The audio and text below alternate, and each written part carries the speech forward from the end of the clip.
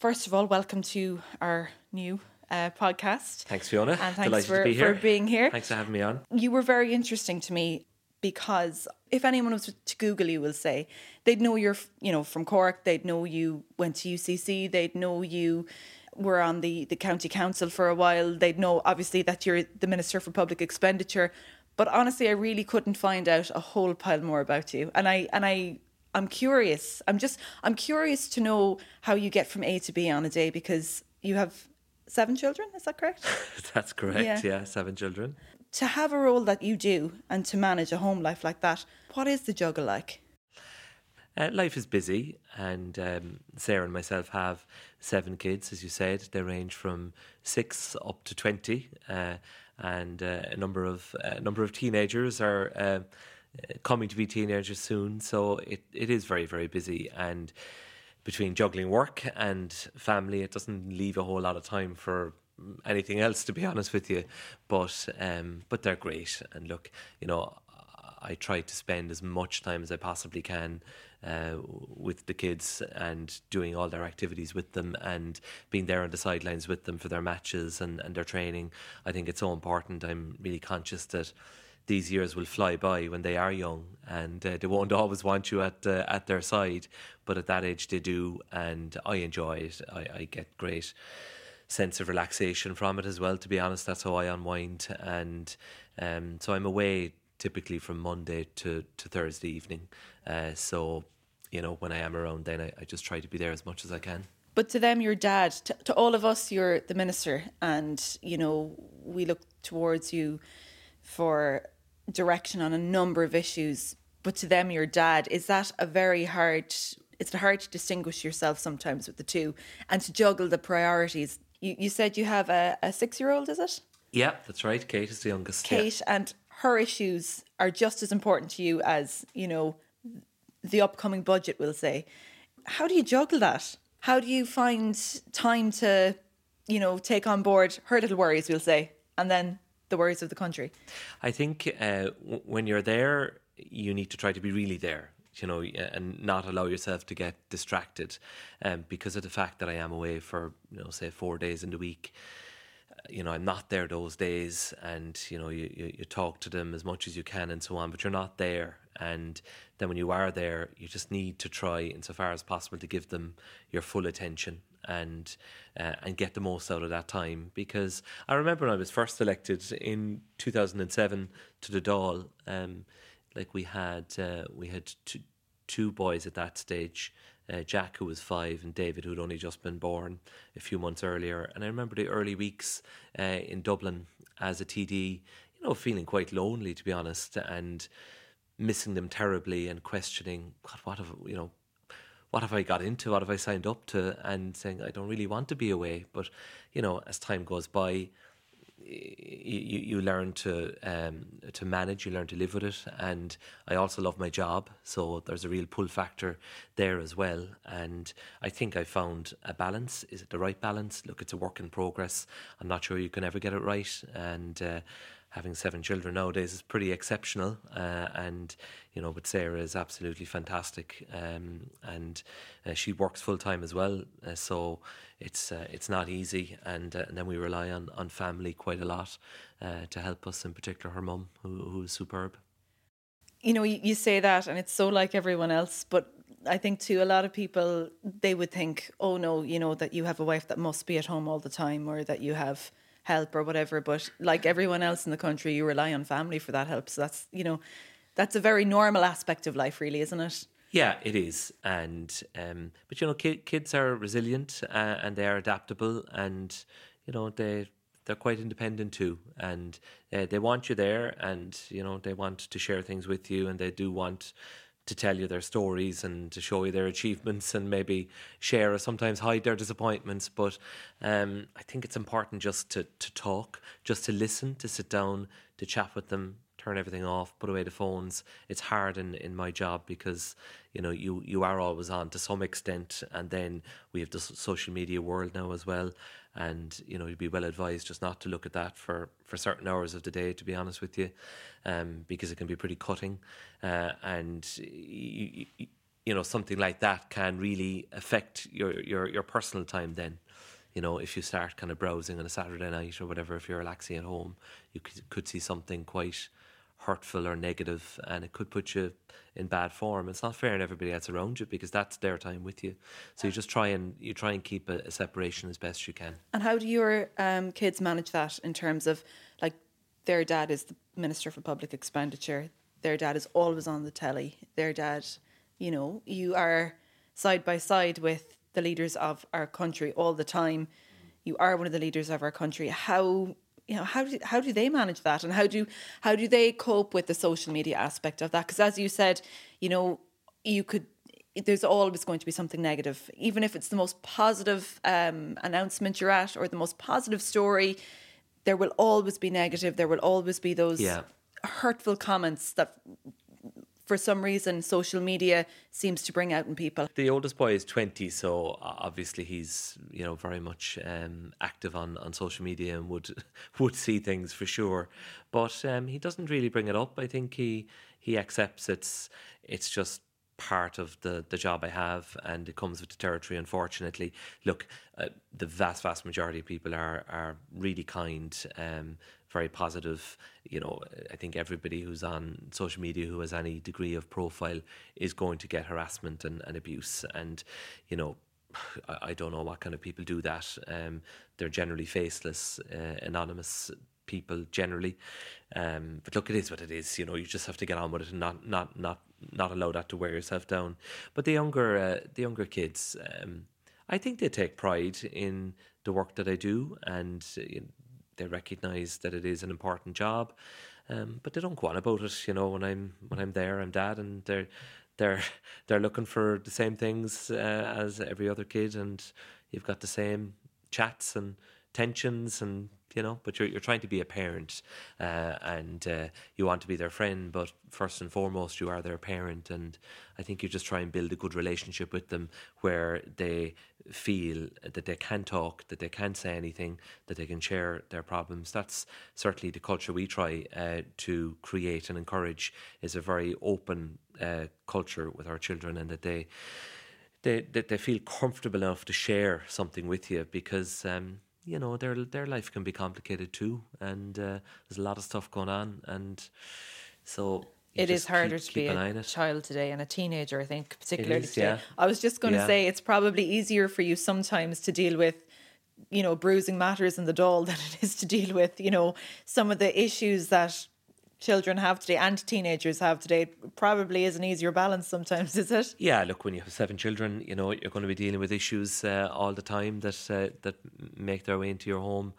But touch wood, we've been really lucky. They're all healthy. They're great kids.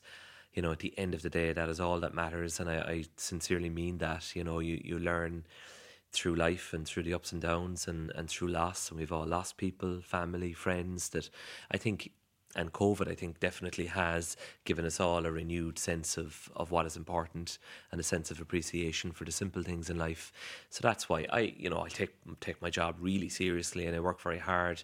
But in relation to like planning ahead and saying, I want to achieve this and I want to achieve that, I'd be a little bit more easygoing about all that now, because I think life just gives you that sense of enjoy the moment. I'm delighted to be in the position I'm in. It's a fantastic job, huge responsibility, steep learning curve, but to be there and to have an influence and to be able to do things is a great privilege, and I really enjoy it. What about your wife Sarah? How did you meet her? So I always say we fell in love over an audit file. We we trained as accountants together in KPMG here in the city. So she was actually my boss on a few jobs, a few audits. So so I met Sarah in KPMG at work, and it took a while for the flame to light up, but right, it did. As it does, yeah. It took a while. Well, maybe it took a while for her to come around to it, maybe. So yeah, I mean, she's great. She's super organised, a brilliant mum, and I'm in awe really at how she manages when I am away in particular. When I'm there, I'm hands on, I get stuck in, but I'm not, I'm useless, and that's the way it is. And I suppose when you first met, that was it on the agenda for you, a life in politics, or? It would have been in the background. Yeah, I think she probably can't say she didn't know what she was getting into. In some ways, I was. I was a local town councillor, so I started out quite young. So during my time in KPMG, about 2 years into it, I stood for my first public election in Passage West in Monkstown, where I grew up. There was a town commission, as it was called then. They're all abolished now, unfortunately. So yeah, shortly before we started dating, I was elected to that. So I think she knew that, it was this was something that was going to be here for quite a while, all going well, and that's how it has transpired. So you kind of grew together in that career path, in that sort of the winding road. We took the steps together, so we both qualified there in KPMG.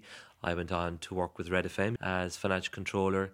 I spent 2 years there in the startup phase, and then the early years of it being a live station. Fantastic experience, working with great people, super investors as well. Then I moved to UCC because a really great job came up in UCC in the finance office, head of MIS, and I did that for a couple of years, but politics was really developing in parallel, and I got elected to Cork County Council, which was a big step up from the town council, and the meetings were during the day. And around 2005, I just took the view, and I mean, this is to Sarah's great credit, she supported it. I took the view I couldn't do the two, and I gave up the job, and I didn't have another job to go to. I left a secure job in the public sector that was well paid, and I walked away. And she fully supported me, even though we had, young family at the time. And I did some part-time work then for about another year and a half until I went full-time in the lead up to the general election in 2007, my first election. But when I look back at it now, that was a huge risk to take, know. And maybe I was with kind a young of family naive and idealistic. I've absolutely no regrets because it all worked out. But if it didn't work out, maybe I would have regrets. But it was a big moment. It was a big moment for us as a family to leave a really good job, a great employer, and roll the dice. But I did it because I loved what I was trying to get into, and I love politics, I love public service, and I get great enjoyment and satisfaction from it. And thankfully I had some luck, and while in politics you have to work hard to progress, you also need luck, and it can be a cruel business, no matter how hard you work or how good you are. If the tide is out sometimes for your party, the right place, game right is up, time. and that's it. Yeah, so I'm very kind of understanding of that as well at this stage. Yeah. What would Sarah say is the most difficult thing about living with you? Well, sometimes she would say, it's like living in a goldfish bowl, that you're in the public eye constantly, and everywhere you go and everything you do is potentially, and I'm not overplaying it, but you are a public figure, and you just have to bear that in mind. It doesn't bother me. I kind of forget about it, to be honest. When I'm going about my day-to-day life, I am what I am, and I act the way I want to act. And but yeah, I think for a politician's partner, you are asking a lot of them. They didn't choose public life. She would be perfectly happy, to be a fully private citizen, married to a private citizen. So you are asking your partner to share a lot of their life in public, and to sacrifice privacy. But it comes with the territory, and in how you manage social media and how you manage media generally, you do have to decide, how much am I going to share? And that's why when you say you were looking up, you couldn't find a whole lot, and we do share some things, but not a huge pile. I think you have to try and keep by private and large, as well. you And like you have to that bear privacy. in mind if your children as well, in time, they might say, well, look, we didn't want to be shared, or we didn't want to be out there publicly. We want to be fully private. So you just have to try and get the balance right. I think you have to share some things, and you have to give a little, and because people do want to know, your backstory and what you're like as a person and what what your family is like. I think people want to know that, which is perfectly understandable.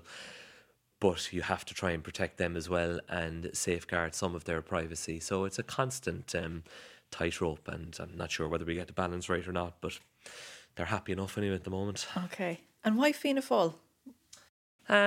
So that goes back to, I think, my upbringing, really. My parents were not political. They were not involved in politics or were not members of any party. They would have generally voted for Fianna Fáil because they would have known the representatives. My mum was from Toker. She would have known John Dennehy, for example. Bat O'Keefe would have been very active in our area. Micheál Martin was very much there, though he was more city-based. He was a TD in our area as well when I was growing up. And so they would generally have voted Fianna Fáil. And I suppose we came from, quite a humble working class background.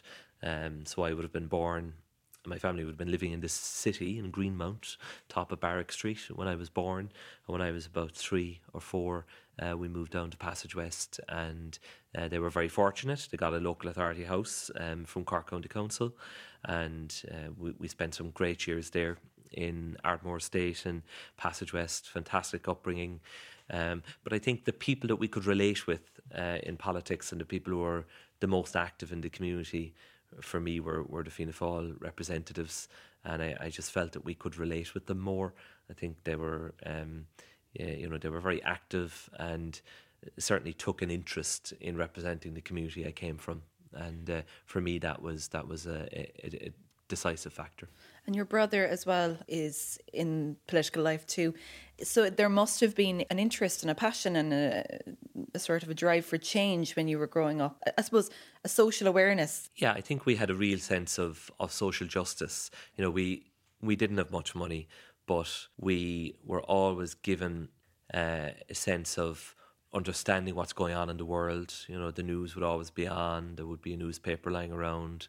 My dad would take us to school, and Morning Ireland would be on. So there was that feeling that there's a bigger world out there, and it was encouraged to take an interest in the world around you. And I loved history in school. I had a great history teacher in secondary school, Mrs. Quill, Dipna Quill, who I think has a lot to answer for as well in relation to my interest in politics, but a great teacher. So I loved Irish history and took an interest in current affairs, and that would have been encouraged but not pushed. My parents weren't political, and they would never have suggested to go into politics or anything like that. It did just come from myself, to be honest, and I just always had that feeling that I was a little different, that I wanted to do something different, and I always took a great interest in the community, what was going on around us. Why were things the way they were? Should we be doing better? Were there things that we should be getting as a community we weren't getting? How were decisions made? The big decisions, how were they made? So I just always had that overall sense of understanding how Ireland worked and wanting then to have an influence and wanting to make change. And I think coming from where we came from and our background, that sense of social justice was a driving force for me personally. Okay. And that's why I chose Fianna Fáil. 2011 was a tough year at the polls for the party. You took on the role as spokesman for public expenditure in 2011. Yeah, so Brian Lenihan died in June of 2011. So the build-up to that election, of course, was the Troika coming to Ireland, the collapse of the economy, the global financial crisis, and it was meltdown really politically for Fianna Fáil in that election in early 2011. And I knew I was in the fight of my life to hold on and to win a seat. It was a 5-seater at the time. Micheál Martin had just become party leader. Brian Cowan had resigned. Micheál became the leader in the and was obviously a constituency colleague. And I was under enormous pressure. And I took the 5th and final seat in that election. And I think it was just sheer graft and hard work that I had done over the years building up to that people backed me. And I remember seeing, the tallies, as you've covered elections, I'm sure, and all the early tallies were predicting my seat was gone. I was on 3-4%. Yes, yeah. But then some of the last boxes to come in were my home boxes of Passage West, Monkstown, Carrigaline and even Douglas, and great support came in. That must be got me over such... the line. But there certainly from much of that day of the election count in early 2011, I thought I was gone. The level of emotion, and I've been in the count centres, I've seen the emotion, but to go from I think I'm gone to people and people in my area, they backed me. Oh yeah. You must feel such a responsibility to those people then to deliver, do you? Absolutely, massively indebted, because it was like the tallies are being done, huge percent of the boxes tallied, and generally it doesn't change then that much. No. Then the local boxes opened and there was a surge, and I just felt such gratitude that the people had remained loyal and supportive, even though we were not popular, anything but. It was a brutal election campaign, and I was getting, 35, 40% of the poll in my own area, and I just couldn't believe it. And I'll forever be grateful to people for doing that and for allowing me to continue. And then Brian unfortunately died of pancreatic cancer in June 2011, and Micheál then made me the party spokesperson on finance then shortly afterwards. So I spent 9 years then, in effect. I responded to 9 budgets from opposition, and thankfully got re-elected in 2016, and we had confidence in supply for 4 years. So I responded to 9 budgets, but it was always marking the finance portfolio. And then after the election in 2020, 4 months later, government was formed, and the way the numbers added up, Micheál asked me to serve as Public Expenditure Reform Minister, which was a great privilege, and I'm doing that now since June 2020. Which do you prefer in terms of work, finance or expenditure? Which do you find is more... Well, they are inextricably linked. They are different in that the finance portfolio, I suppose, has the overall responsibility for the public finances and for the Irish economy, and then finance will also manage the external relationships, the European Group of Finance Ministers, ECOFIN, Eurogroup, relationships with the IMF, and so on like that. Excuse me. Deeper, as we call it, my own department of public expenditure reform is very much domestically focused. It is down in the engine room. All of the day-to-day contact with all of the other government departments is with Deeper, and so we manage all of the expenditure side, the National Development Plan, public service pay, the whole reform agenda. Very little, if anything, can happen in government without it going through Deeper. So it's a fantastic learning curve, and Pascal Donoghue and I work hand in glove. We work very closely. He shares, his own challenges and issues with me, and I draw on his experience because he previously served in my role. But I would certainly in the future love the opportunity to serve in finance, and hopefully that opportunity will arise. There is a lot going on in the world at the moment, and a lot going on in Ireland. What would you change if I gave you a magic wand now? What would you like to change?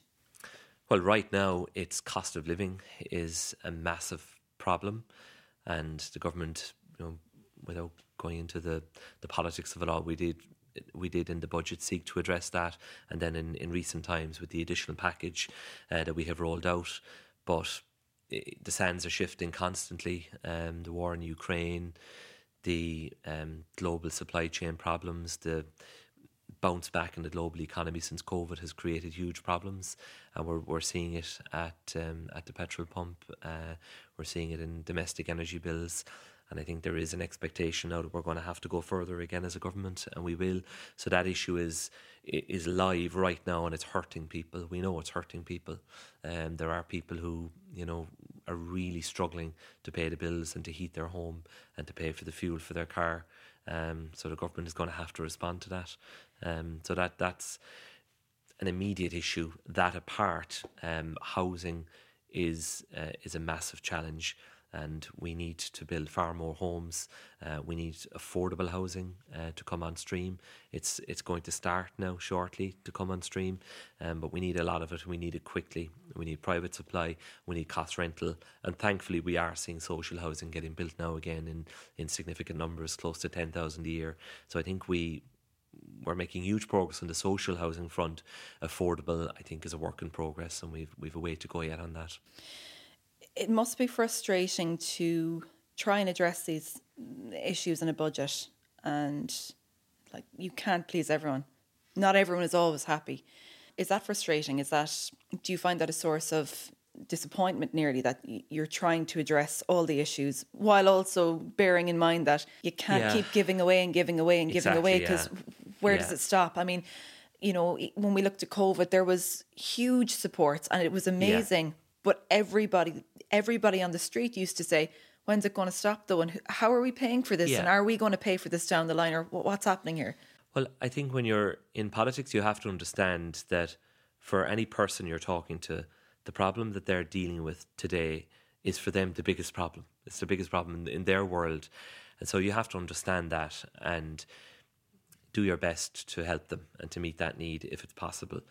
But you can't do everything. You're right. I mean, if a government was just constantly chasing popularity and throwing money at every issue, it would get out of hand very quickly and we'd end up back in trouble.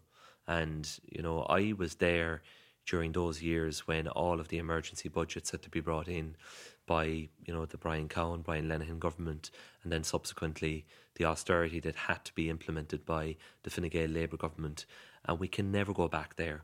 And that means we have to manage the public finances responsibly. And that means we can't do everything. We can't give everybody everything they want. And that's why, parties that claim that they can do that are just not being truthful with people. So Pascal and I in particular have a job at the centre of government to, respond to issues that arise and try and plan properly for the future, but to make sure that the overall management of the public finances remains strong and that we put the country into a safe place. And I think we're doing that. Like, we had massive spend on COVID, over €30 billion of direct spend, and, but we're seeing a very strong recovery in the economy. The deficit far, far lower than we would have projected. We can see our way out of this, but if we try to meet every need and throw billions here and billions there, it's not sustainable. It's your kids and my kids and our listeners' kids who'll end up paying, and that's not fair either. That was a huge spend in COVID, and there's obviously contingency planning going on in the background and worst case scenario planning. And then this situation with the Ukraine happens, and we're all wondering, obviously we're all heartbroken for what's going on over there. Yeah. But in your role, you have to look at, well, how is this going to affect the pocket of the Irish person? And, given the amount of spend there has been on COVID, is the government worried about that? Is the government worried about the recovery that we were seeing at the start of the year? So we've come through COVID, and look, it's not over, but we're in a much, much better place. And I think the economy was and is recovering quickly, and the public finances also are recovering quickly. So if this awful war hadn't happened, I was very confident that we're going the right direction.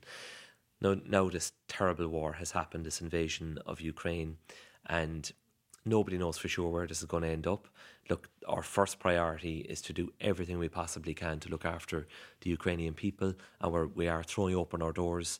Of course, there will be more money to be spent. There will be expenditure to cater for people, to accommodate them, to give them an education, provide healthcare. But we'll do it. It has to be done, and it's manageable. It's manageable in the overall scheme of things. It doesn't mean that we then can't do everything else we would like to do. Possibly, but that's something we'll assess as we go along. For Irish people, first of all, their response has been remarkable. Their generosity and their goodwill and their willingness to help, and we thank people for that. We are seeing the direct result now of energy prices going up further, and oil, diesel, petrol, etc. And people are unfortunately bearing the brunt of that, but the government is going to respond to that issue, and we could well see prices generally increasing. We could see a shortage of certain foods. We know the amount of wheat and grain that comes from Ukraine and Russia, for example. The sanctions imposed on Russia are unprecedented. They will have an impact. It's not only Russia that is going to be hurt. We are all going to be hurt as a result of those sanctions because of how interconnected the global economy is. But we have to do it. We're not getting involved militarily, so we have to use the powers we have to send a message to them that this is just not acceptable. We're all worried about that, but there's also worry about Leo Varadkar recently that we can't keep relying on the US and the UK to come to our aid should anything happen, and our neutrality, the funding of our own defences. Yeah. Is that a whole other area that's being considered by government? Are we worried? It's not being actively considered. It is a huge question. I mean, look, we're not in NATO. We're not in any defence alliance. Neither was Ukraine. And while Ukraine has allies, it wasn't enough to save it. No one came to Ukraine's military rescue. And, we kind of assume that if anything so terrible happened to Ireland, if we were invaded, that our friends in the United States, our neighbours in the UK would come to our assistance. But we're not in a defence alliance, we're not in a military pact, so there's no certainty of that. Now, I think we take a certain amount of comfort from our geographic location. We're on the western fringe of Europe, an island nation. We're generally as far away from these conflicts as is possible. But that can give a false sense of security. But joining a military pact is an enormous step. Well, first of all, it's only one that the Irish people could make, and it would have real consequences in terms of the budget. NATO, for example, require their member states to spend 2% of economic output on defence. For Ireland, that means many billions more being spent on defence than we currently are spending. That means less money for healthcare, for education. So there are really big questions that need to be answered. I think by the European Union as well. They are providing arms to Ukraine. We stepped out of that, and we are providing money to Ukraine for equipment, non-lethal equipment, for medicines and so on. But we have seen the European Union step over the line in relation to the Ukrainian conflict by providing military lethal weapons to Ukraine. So I don't see the Irish people giving up our neutrality status. I think it does give us real clout and real power at a diplomatic level in the world. And realistically, for us to scale up to a significant degree in military terms, how significant a contribution would it ever be militarily? You'd have to spend many billions of euro of your annual budget, and I'm not sure that the people would want that to be prioritised ahead of healthcare and education and housing and so on, and childcare. I don't think we're even close to that decision. You mentioned childcare there, and I'm going to ask you a little bit about that, because I've spoken to a lot of women in very, very senior management roles in recent weeks about the struggles in gender parity and closing that gender gap. And a lot of them have told me it's very simple. When you get to a certain age, late 30s, 40s, the decision generally, and by and large, not all the time, but by and large, lands on the woman to take a couple of years out, because childcare is just too expensive. It doesn't make sense for a lot of people to be literally working to pay a creche. Yeah. Is that ever going to be addressed? It is. We took a very decisive step in the last budget. It's only a start. But the first thing we need to do is to look after the people working in the sector. They are highly qualified, very dedicated, committed staff. But at the moment, I think if we're to be honest about it, it's not an attractive career option for very many people. People educated to level 8, even level 9 standard on very, very modest wages. So there's now a process in place. A joint labour committee has been set up involving the employers and the trade unions to agree on essentially a new wage structure for childcare workers, and the government is underpinning that with a lot of extra funding, over €200 million in a full year. So that's a step change. That's the first thing, because it is connected with the availability of places. If the providers can't get the staff, then they can't provide the places. So we have to fix that first and bring some stability into the system overall. And then we have a national childcare scheme, and we are now also starting the process of putting more money into that. The universal subsidy that's there, it's modest, but it's there for children up to the ECCE years. That's now going to be extended from September to children up to the age of 15. So you will find this government in the next 3 years, in my view, prioritising childcare, because it is an economic issue. But it's a societal issue as well. And if we want to enable women to play a full and active part in the workforce, if that is their choice, and for many, it's a necessity, then we have to deal with the childcare issue. And what we started, I think, is very significant and will make a difference. Are these issues that would have been addressed a lot sooner had there been more women in politics, do you think? I think so, to be frank about it, yeah. And I think we've a real job of work to do to make politics attractive for women. Politics can be very hostile, and people see the argy-bargy in the Dáil, and it's not a great look. It's not attractive, I think, not just for women but for many men as well. But I think in particular a lot of women don't like that kind of aggression and hostility that is there. And then just the lifestyle and the working hours, and we need to be more imaginative. We're in the Dáil there and we're working. Typically now we're there, voting at 10, 11 o'clock at night, very often even later than that. Now I don't mind because I'm up there anyway. But like if you're a young mother and you are able to travel home, if you live, within commuting distance of the Dáil, like that's a huge turn off. And the gender quota is going to 40% at the next general election. So 40% of the candidates for each party must be female. And we can't approach that as a box-ticking exercise by just adding women at the last minute to tickets to meet the 40%. But it's like politics is a hard enough life at the best of times, but we're not making it any easier with, I think, the way we do our politics. We all see, you mentioned argy-bargy, and I'm very curious about this. You can be really cutting at leaders' questions and in the Dáil, and then you leave. What's it really like? Then you leave the Dáil, and what happens? What happens when you meet them in the hall or in the canteen? Opposition colleagues will say, how does that work? It varies. You would build up some good personal relationships, but the frostiness can continue. Now, look, it's business. People see it as business, and it's not that they're, heckling each other in the corridors of the Dáil. But, you can see where there's real bite and anger in the Dáil. Like when outside of the chamber, the people who would be having that level of hostility, they're not having lovely warm chats outside either, But look, I steer clear of it as best I can. I think people don't like to see that kind of aggression and hostility. I think it's pointless. We're sent up there. It's a huge privilege to be sent up there to do a job. Now, look, the opposition will try and rise you, and they see that as their job. They're not there to clap the government on the back. They're there to have a go at you and pick holes on what you're doing. But I think we have to keep our cool and just deal with the issues as best we can. Has there ever been a time where you just can't let it go when you get outside? You just can't let it go. You had to say it. You had to bring it up again. It spilled outside the chamber. No. And does that happen? Yeah, it does, but it's rare enough. Okay. People, I think, see it as business inside in the chamber. They see that they have a job to do. They do it, and generally leave it behind them when they go out.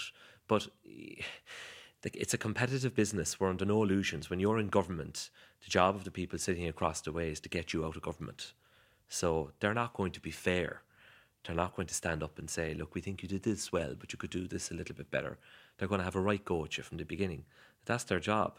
And when you're in government, then, you have to defend yourself and you have to set out your position and what you're doing as a government. But they're not your friends. You can't be under any illusions. Their job is to get you out of government. And, you just have to remember that. So it's a tough business, and I don't like that rancour. I don't like conflict. And that's certainly one of the least attractive parts of politics to me. It's become one of the most attractive parts of politics from a social media perspective, though. We get to see these, clips that are satirised then, highly satirised. Yeah, is that annoying? Travels. That's what travels, yeah. Whereas somebody asking, really smart question or having their homework done, doesn't really get the pickup. You know, it's the, as you say, it's the moment. It's that eye-catching, you know, moment that tends to travel. But look, you gotta play the long game, and I think at the end of the day, you know, the vast majority of the general public are very fair-minded, and they do recognise people who take their job seriously and who work hard, and I think they reward that. So I'm not into short-termism like that. It's just not my approach. I wouldn't be good at it anyway. We all have our work buddies, and you are in a workplace. You are doing a job. It is your career. Who's your work buddy? Who's the person you'd at the end of a long day you might unravel to a little bit? Who would that be in your party for you? Oh, well, yeah, you do build friendships. I mean, I came into the Dáil in 2007, and some colleagues are there since then. You know, people like Thomas Byrne, for example, would be a good personal friend, and so he's based in County Meath, but we do share that. Our journey has been quite similar. But then you build relationships as well. You know, somebody like Padraig O'Sullivan, our own TD here in Cork. I would have been his director of elections in the by-election, and he got re-elected in the general election. So we'd be quite friendly as well. So, yeah, look, you do build personal relationships, but it's a kind of a sad thing. But in many ways, I don't think people make great friends in politics. Okay. You know, I don't think people generally do. I definitely have made friends, and if I was gone from politics tomorrow, I think I would hold on to those friends. But it can be a cold enough and calculating business. What's the purpose of the Dáil Bar? Why is it still there? Is the Dáil Bar a place where you can have that wind down with the same as we all do on a Friday afternoon or Friday evening when we go out with our colleags? Is that what it's for, or what is it for? I think it's probably it's a place of respite in some ways, because in non-COVID times, the rest of the Leinster House complex can be quite busy.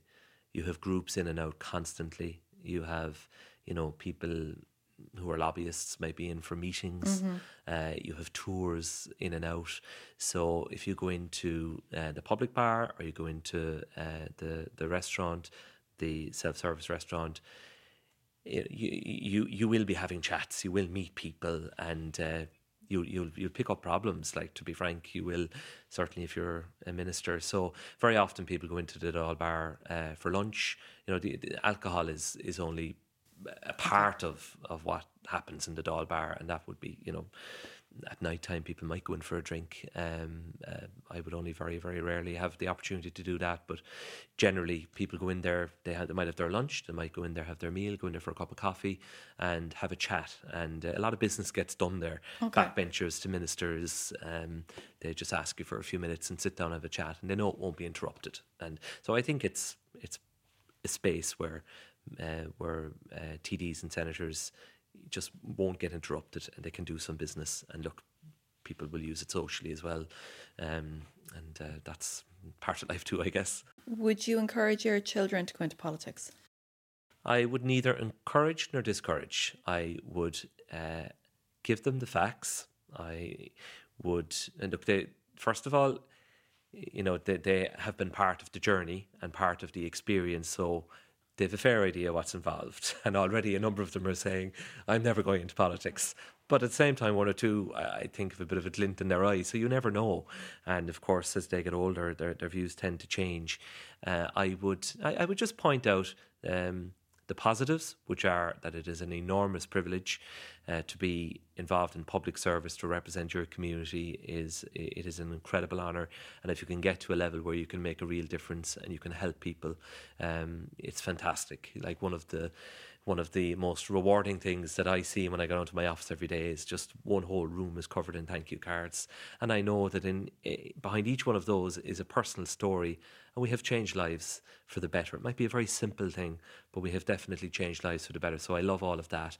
But there are sides to politics that I would also have to point out to them. You know, you are going to get abuse. It's changed a lot in the 15 years I've been in the Dáil. I'm there since 2007. Social media certainly has changed it. At a personal level, you don't have any financial security, career security. You know, you could be elected, serve a term, serve 2 terms. You might lose your seat through no fault of your own, and you could be in no man's land. So they need to go into it with their eyes open.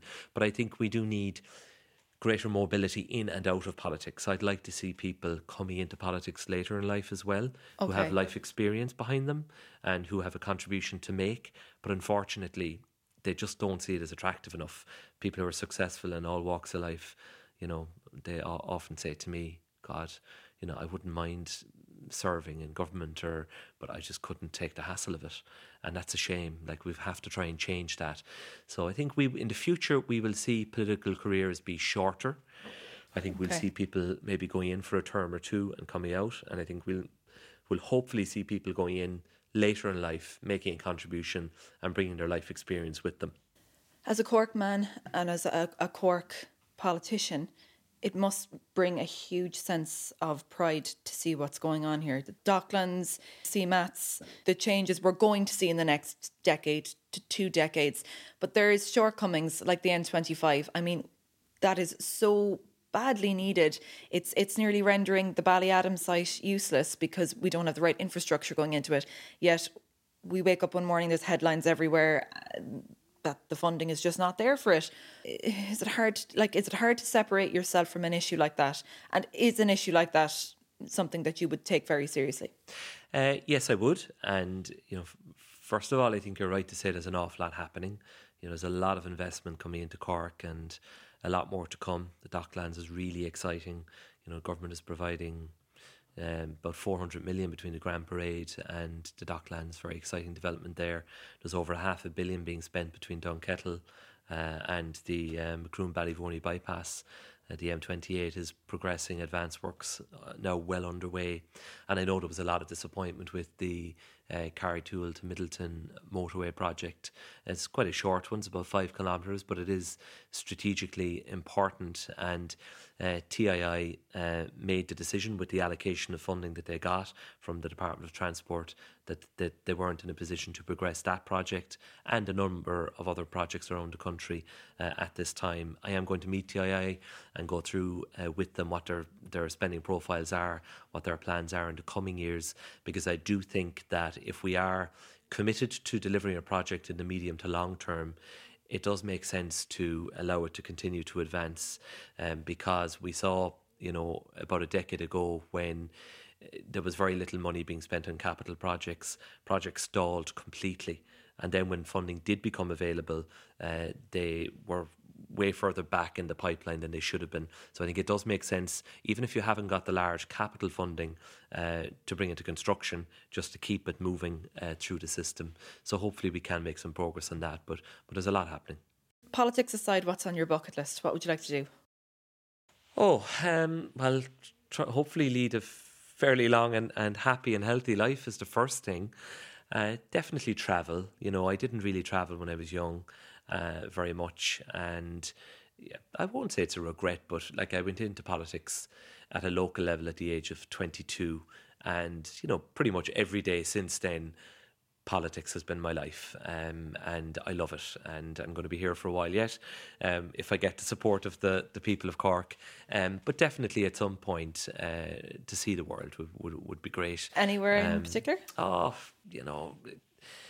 Definitely Australia, Africa, South America. I definitely love to travel and see the world. I think that's something we should all do really before we depart, and I haven't done much of it. But definitely travel. But look, the main thing is just not to take good health for granted, because just every day just so conscious of terrible stories that we see. Will we ever see you as Taoiseach, do you think? Oh, I don't know, Fiona. That's a big question. I think Micheál is doing a great job, and I think he really handled COVID exceptionally well. I saw up close the personal commitment that he gave to it, and continues to give to the job. And he's in the role now until mid-December, and then the Taoiseach will take over. Look, who knows what the future holds? I've never said I want to be Taoiseach and I'm gung-ho going for it, but I've never ruled it out either. And I think I'm quite philosophical about life now. Who knows where any of us will be in a few years' time? I could lose my seat. You know, you just don't know. So I'm not really. But it has to be an ambition. I mean, it must be an ambition. It's, you know, it has to be an ambition for, even from a young age going to politics, to visualise yourself in that role. You have to have done it at some point. Yeah, of course. Yeah, and of course to serve as the Taoiseach of the country would be, I mean, just an honour that would blow you away. But yeah, I genuinely don't obsess about it. I live for the moment. I've got a great job. It's, you know, such a privilege to be in the government and in a senior cabinet ministry. And I'm just trying to do that job to the best of my ability. And, you know, when the opportunity arises and I think it is some time away yet, and I genuinely hope it is, because I think Micheál has a lot to offer yet, but when the issue of leadership arises, I will think about it very carefully and discuss it at home. And you know, a lot depends on your personal circumstances. How much are you able to give? Can you give the full commitment to it? Because that is a further step up again, you know, from what you're doing, even as a senior minister. To be leader of a party, to be a Taoiseach, does require you to give even more. And so that is a judgment call that will be made, you know, when the time comes. But I'm not ruling it in, not ruling it out. I'm going to keep the option open. Fair enough. How many hours sleep a night do you get? Sure, I'd certainly do with 6 or 7 anyway, yeah. And what's a lie-in for the Minister for Public Expenditure? Lions are gone, really. Yeah, I suppose when I'm in Dublin, I work late. Because I'm away from home, away from family, so I'd certainly be in the office until 10:30, 11, and head away back. And I rent a small little place. Really just put my head down there, watch a bit of news, go to sleep and get up and come in. So I don't always come in, you know, dog early, as they say. Might come in at 8 o'clock, maybe earlier some days, maybe 8:30, but come in because it's a long day then once you are in. And then the weekends, well, look, the kids are certainly up from 6:30 on anyway. What was the last time you had a lie-in till 11 o'clock in the morning? It's been a while. Yeah, it's been a while that you don't really get that opportunity. It's just not.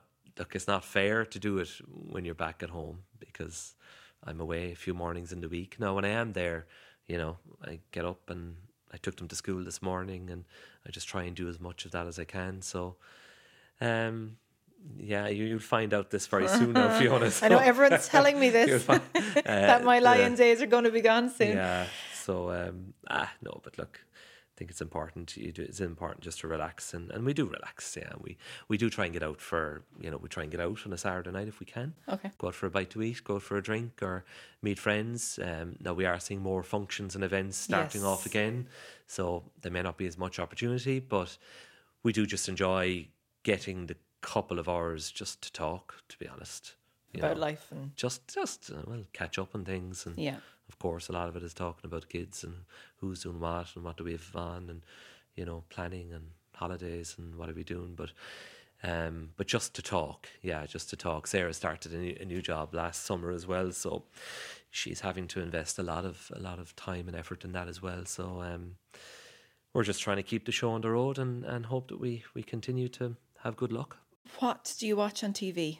And I'm not talking about prime time now. I know. And unfortunately, you know, beyond what we have to do, like when you have 7 kids and you have, you know, the job I have, the kind of leisure time is very limited. The real downtime is very limited. So, and I do feel that I have to stay abreast of the news. And if I miss it, I'll watch it back, you know.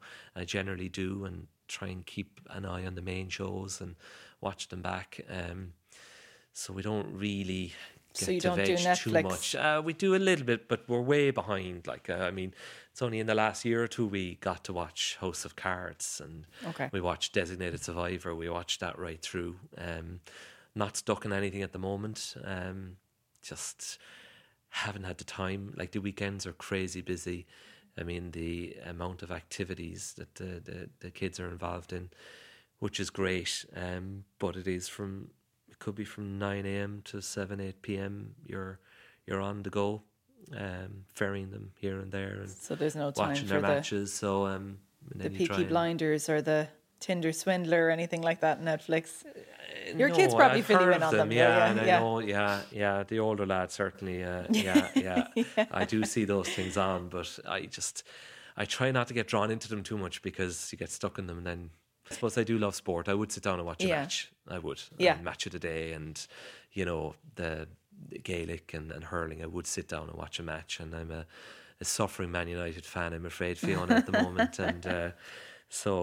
But yeah, really, really do enjoy sport, and I would sit down for a couple of hours to watch. That's kind watch of your sport. thing. Yeah, I would. Yeah, lots of different sports, and